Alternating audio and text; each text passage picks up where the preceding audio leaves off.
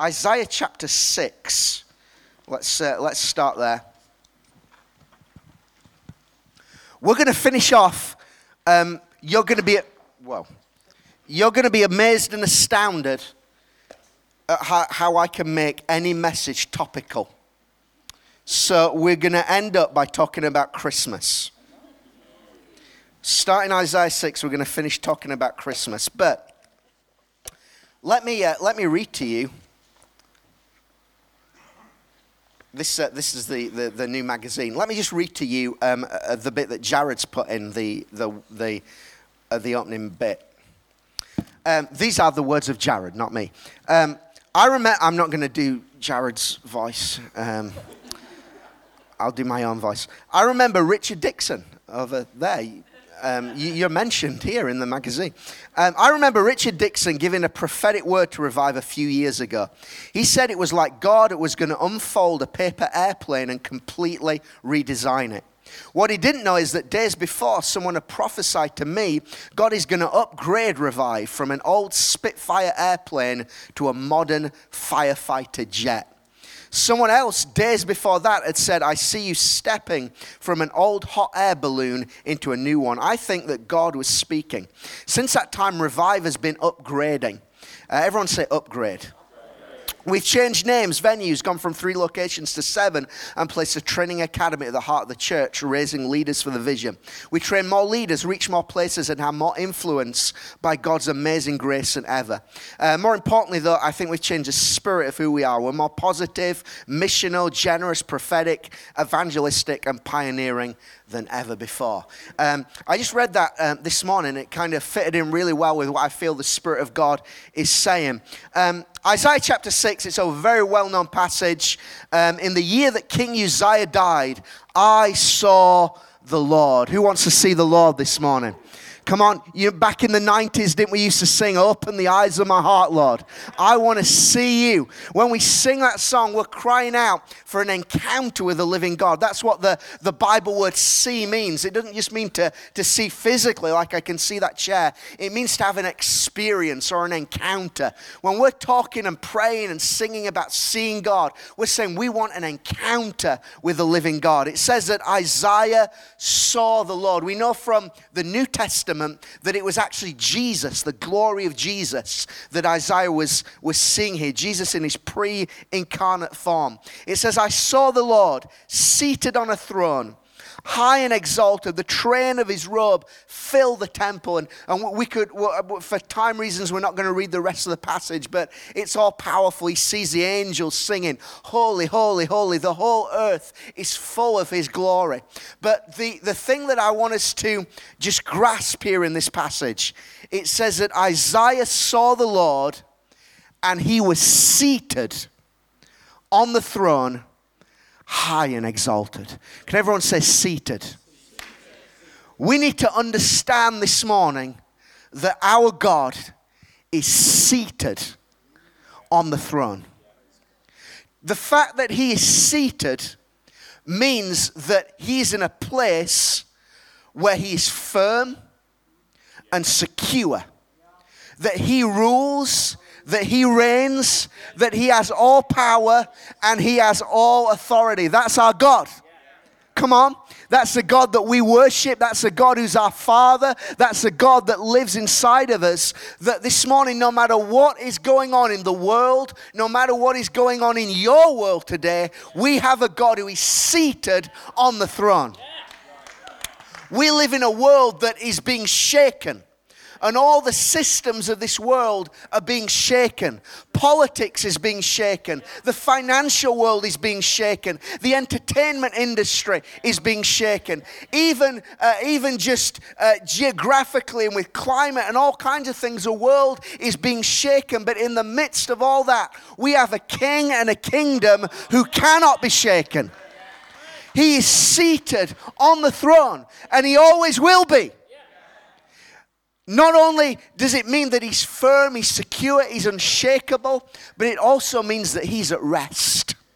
The fact that he's seated on the throne means he's at rest. You know, God is not worried right now. God is not anxious. God is not stressed. God doesn't turn on the BBC News and start to worry. He's not stressing about the Brexit negotiations. He's seated on the throne. Come on, that's our God. He is not going to resign. He's not going to retire. He's not going to be impeached. He's not going to lose an election. He is seated on the throne. The most quoted Old Testament verse in the New Testament is this. The Lord said to my Lord, sit at my right hand until I make your enemies a footstool for your feet. Where is God? Where is Jesus right now? He is seated at the right hand of the Father, and all of his enemies are being made his footstool. That's our God. That's our Jesus. Even when in our life it looks like we're going through floods or storms or difficulties, Psalm 29 says that God is seated above the flood. So right now, even in your life, it might appear like you're in the midst of a storm. Jesus can sleep through storms. Why? Because the waves and the wind still know his voice. He's seated above the flood. He's seated above the storm. He's seated through any and every difficulty and problem. That's our Jesus today. So that's where he's seated, at the right hand of the Father, in victory, in authority, in glory. So where are you seated? Where are you seated? You might think, well, I'm sat in a wonderful red seat in Hull. This is what the Bible says. God raised us up with Christ and seated us with him in the heavenly realms. Right now, you are sat with Jesus in a place of victory. You are sat in a place of authority. You are sat in a place of ruling and reigning with Christ. You are no longer defeated. You are an overcomer. You are more than a conqueror. You are the head and not the tail. You are seated with Christ Jesus at the right hand of the Father. Come on, someone.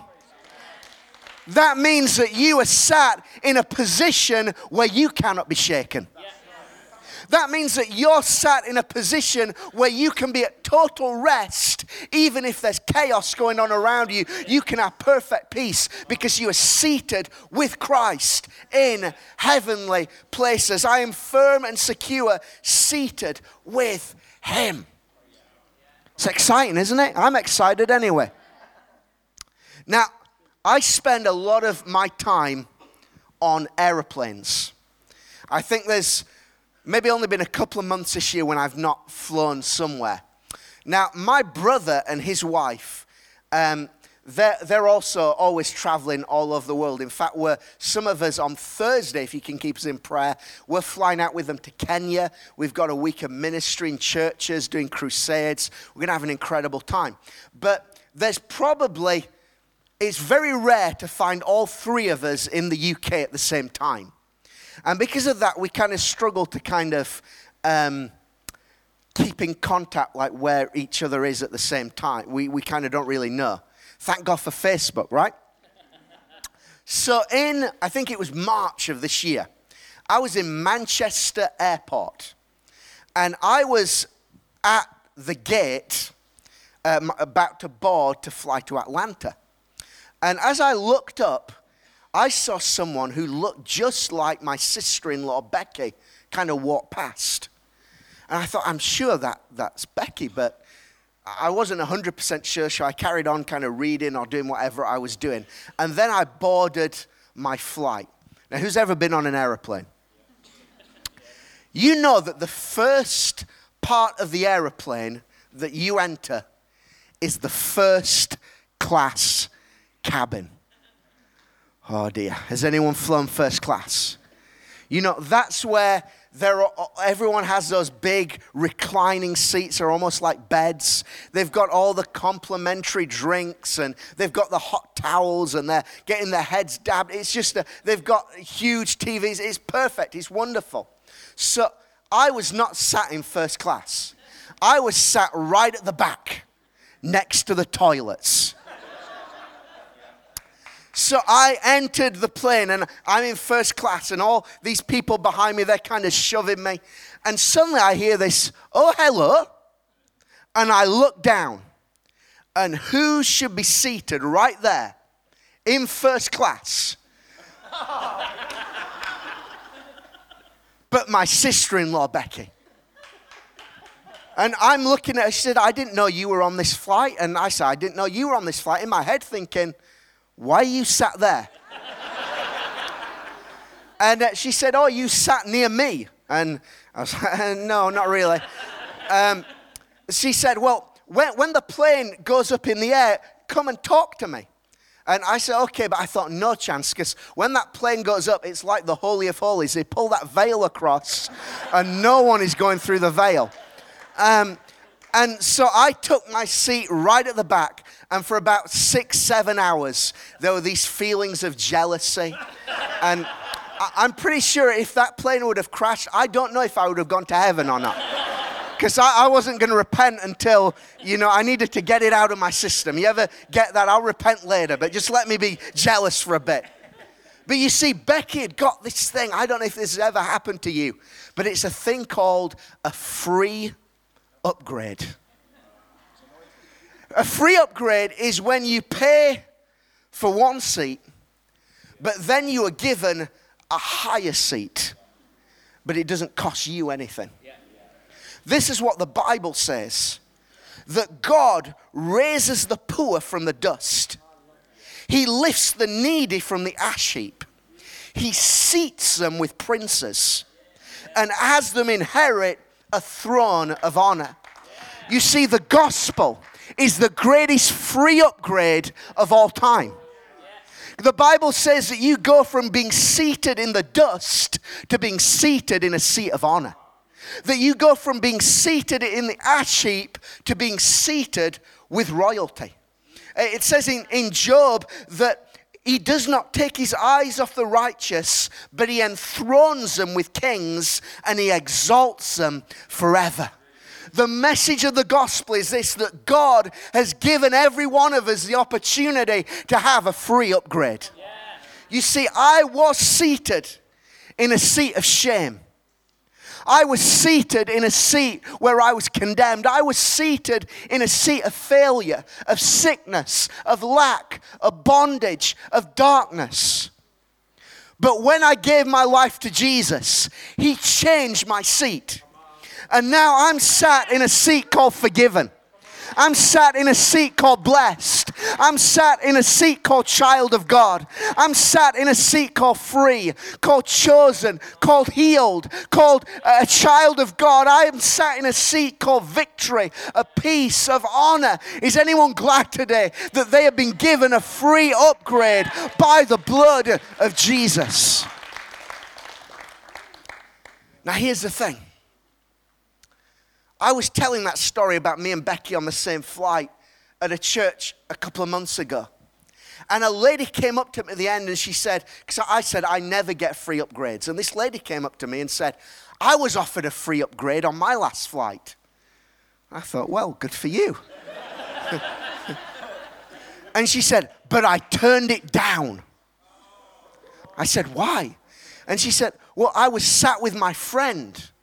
And I didn't want to leave my friend." So I said, "Oh, that's lovely." Inside I was thinking, I don't care who I was sat next to. I'm sorry, Sandra, and you have my permission next week when we fly to Kenya. If it's I don't blame you. But I don't care if I'm sat next to Sandra or Lucy or Eva. If I get the chance of an upgrade, it's hasta la vista, baby. I'll see you on the other side. But here's the thing. You can be offered a free upgrade, but you have to accept it, right? And there are many people in the church who are still sat in the seat of lack, of failure, of limitation, and they've never taken Jesus up on the offer to come to that higher seat. And when I read that this morning, Jared talking about Revive Church getting that upgrade, there was something in me that said, wow, this is a prophetic word for all of us this morning, that as we go into 2018, for Revive Church, it's time for us to upgrade to another level. And for me as an individual, I want to have an upgrade in 2018. Come on. I want my ministry to upgrade. I want my finances to upgrade. I want my relationships to upgrade. I want my peace levels, my joy levels, my intimacy with God levels. I want the whole thing to upgrade to another level. As Revive Church, we want an upgrade in ministries, in campuses. I tell you, Revive Academy, we're going to have an upgrade in 2018. The youth ministry, we're going to have an upgrade in 2018. The worship ministry, we're going to have an upgrade in 2018. God's about to take us through the roof to that next level. But it's not automatic. You've got to take hold of what Jesus is offering you. You see, this is what Paul said in Colossians. He says, since then, you have been raised with Christ. Set your heart on things above, where Christ is, seated at the right hand of God. Set your mind on things above, not on earthly things. See, Paul here, he's talking about focus. Everyone say focus. He's saying where your mind is focused and where your heart is focused determines which seat you're in. If your mind is focused on worldly things, if your heart is focused on worldly things, you're going to remain in economy. But if you can lift your heart and your mind to where Christ is, then every part of your world is going to be lifted to that place again. Your mind, I don't know about you, but my mind wanders. I would love to tell you that I think about Jesus every moment of every day. But sometimes I think about bills. Come on. Sometimes I think about circumstances and problems and situations. But as long as that is my focus, I'm going to remain. Where my mind is, if my mind is focused on lack and limitations of the things around me, it's going to keep me, that gravity is going to keep me seated in a lower place. But if I can learn to take my mind off of the things around me and fix them on Jesus and His word and His promises on what He's saying and what He's thinking, guess what? I'm suddenly the Holy Spirit's going to lift me to that higher level. And every area of my life is going to be lifted with me. My heart, I don't know about you, but my heart doesn't always feel like worshiping God. Hello? My heart doesn't always feel like praying.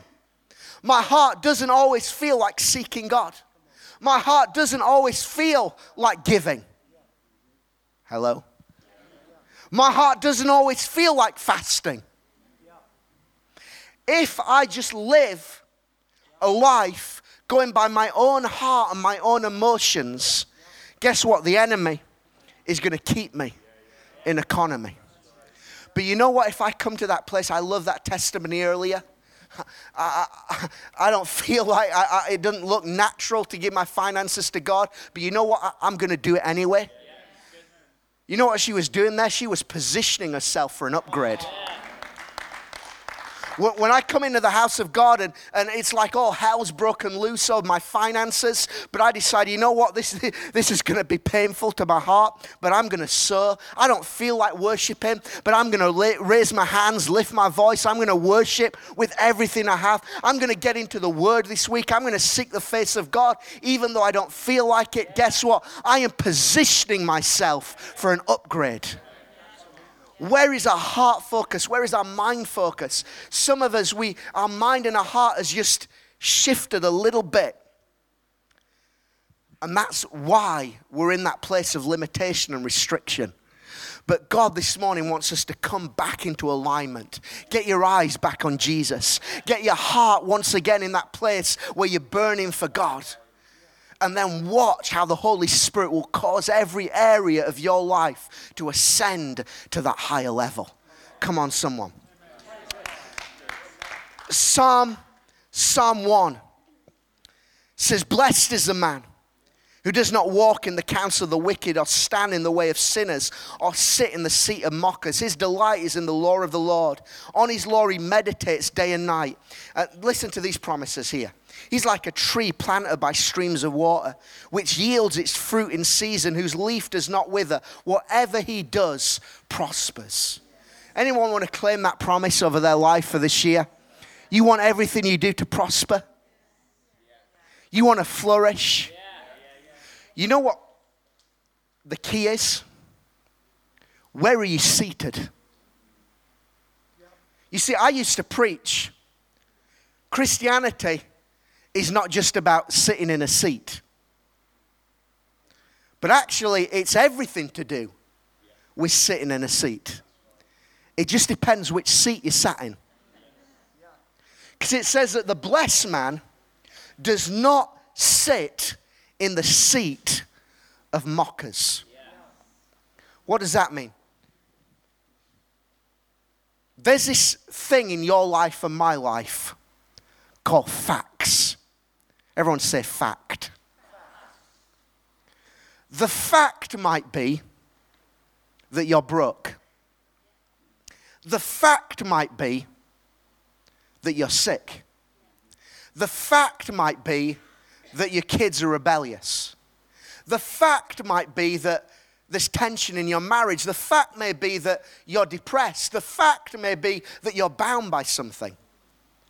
But facts are only one level of truth. You see, there's a higher level of truth, and it's called the Word of God. You see, the fact may be you're sick, but the truth is by his stripes you're healed. The fact may be that you're broke, but the truth is my God shall supply all my needs according to his riches in Christ. The fact might be that you're bound, but the truth is that he who the Son sets free is free indeed. And we could go on and on and on. But you see, here's the thing. Facts will always mock truth. And you have to choose which truth are you going to partner with. Which seat are you going to sit in? Am I going to sit here where facts are and say, well, this is my life. I'm broke, I'm sick, I'm miserable, I'm a failure. Or are you going to choose, actually, there's a higher level. It's who God says I am. It's what God says about my circumstances. And I refuse to sit in this seat anymore. You see, in the house of Abraham, Ishmael, the natural son, mocked Isaac, the spiritual son. And God spoke and said, get rid of the mocker. In our life, there is an Ishmael that mocks the truth of who God says and what God says about us. The mocker might mock us as Revived Church and say, well, you know, you've got this plan to impact a region, but here's the limitations. Here's the building limitations. Here's the financial limitations. Here's the lack of workers. Here's all the facts, and the vision's right up here. But we have to choose. You know what? As we go into 2018, I refuse to partner with the facts. I choose to partner with the truth of what God said about my life, about my family, about my ministry, about us as Revived Church. If we are going to position our lives for an upgrade, we cannot be sat in the mocker seat anymore. That seat has to get out of the way. And we have to decide, I am coming to that place where I partner with the truth. Revived Church, it's time for an upgrade. You, me, our lives, it's time for an upgrade. Where's our focus? Where's our heart? Where's our mindset? What truth are we partnering with? I want to close with this scripture, and this is, thanks Mark, this is how you're going to be amazed how I'm going to turn all this around in a preaching masterclass. I'm going to turn this around to Christmas.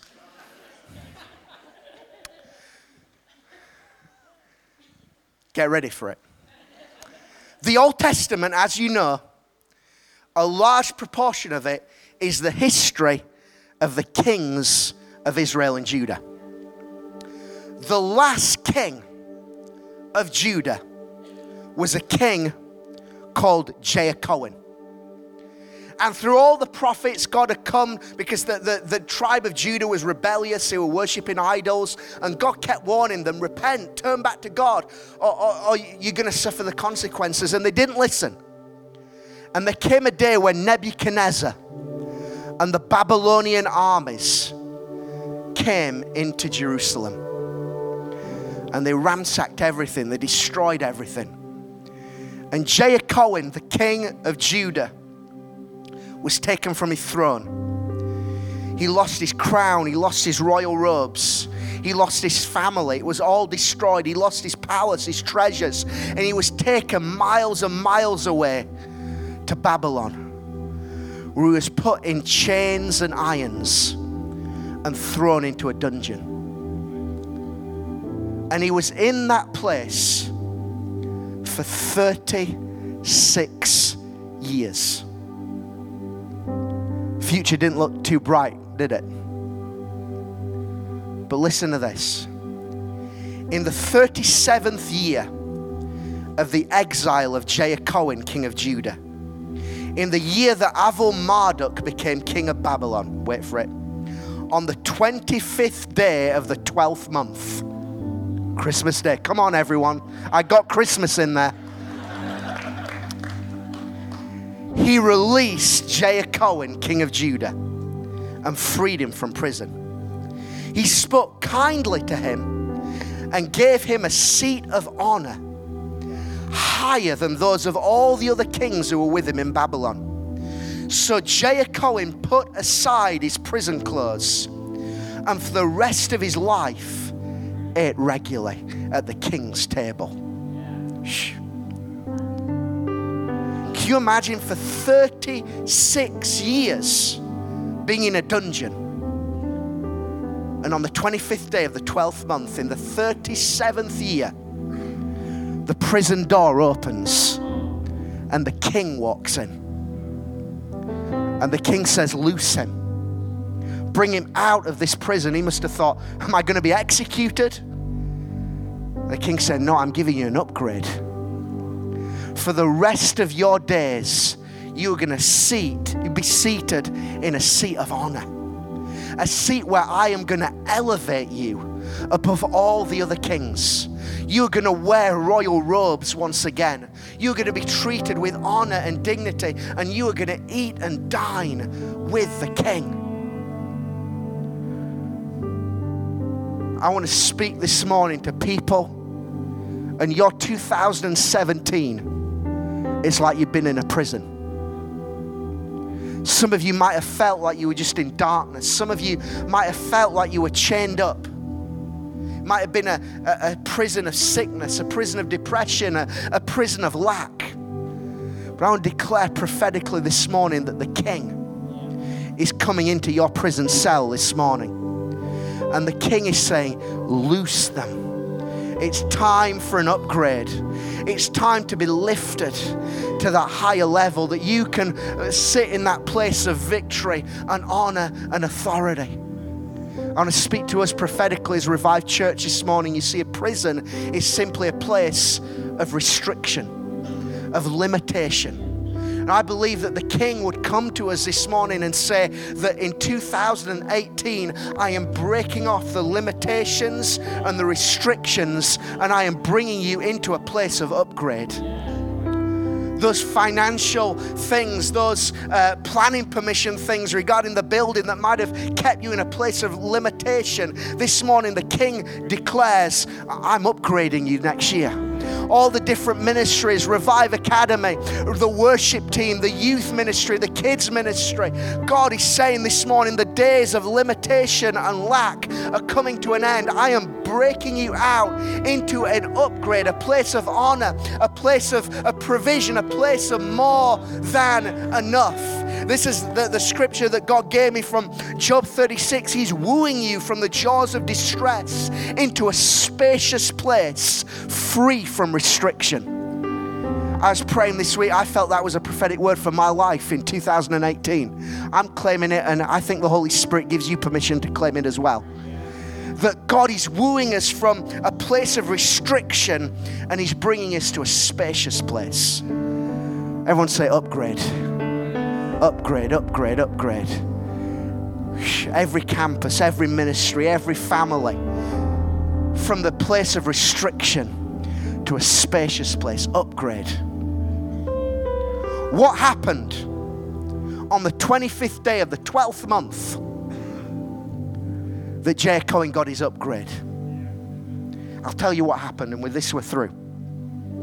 On that day, the old king died, and a new king came to the throne.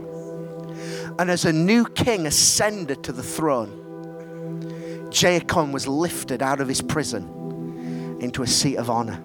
And here's a thought I want to leave with you. There can be two kings seated on the throne of your life. There's a king of self, the one who's grumpy, the one who's unbelieving, the one who's doubting, the one who's distracted, the one who's lazy. There's a king that just wants to sit on the sofa and eat chocolate and watch Strictly Come Dancing. There's a king that doesn't want to pray.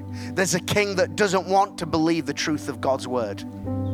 As long as that king is on the throne of your life, you're going to remain over here.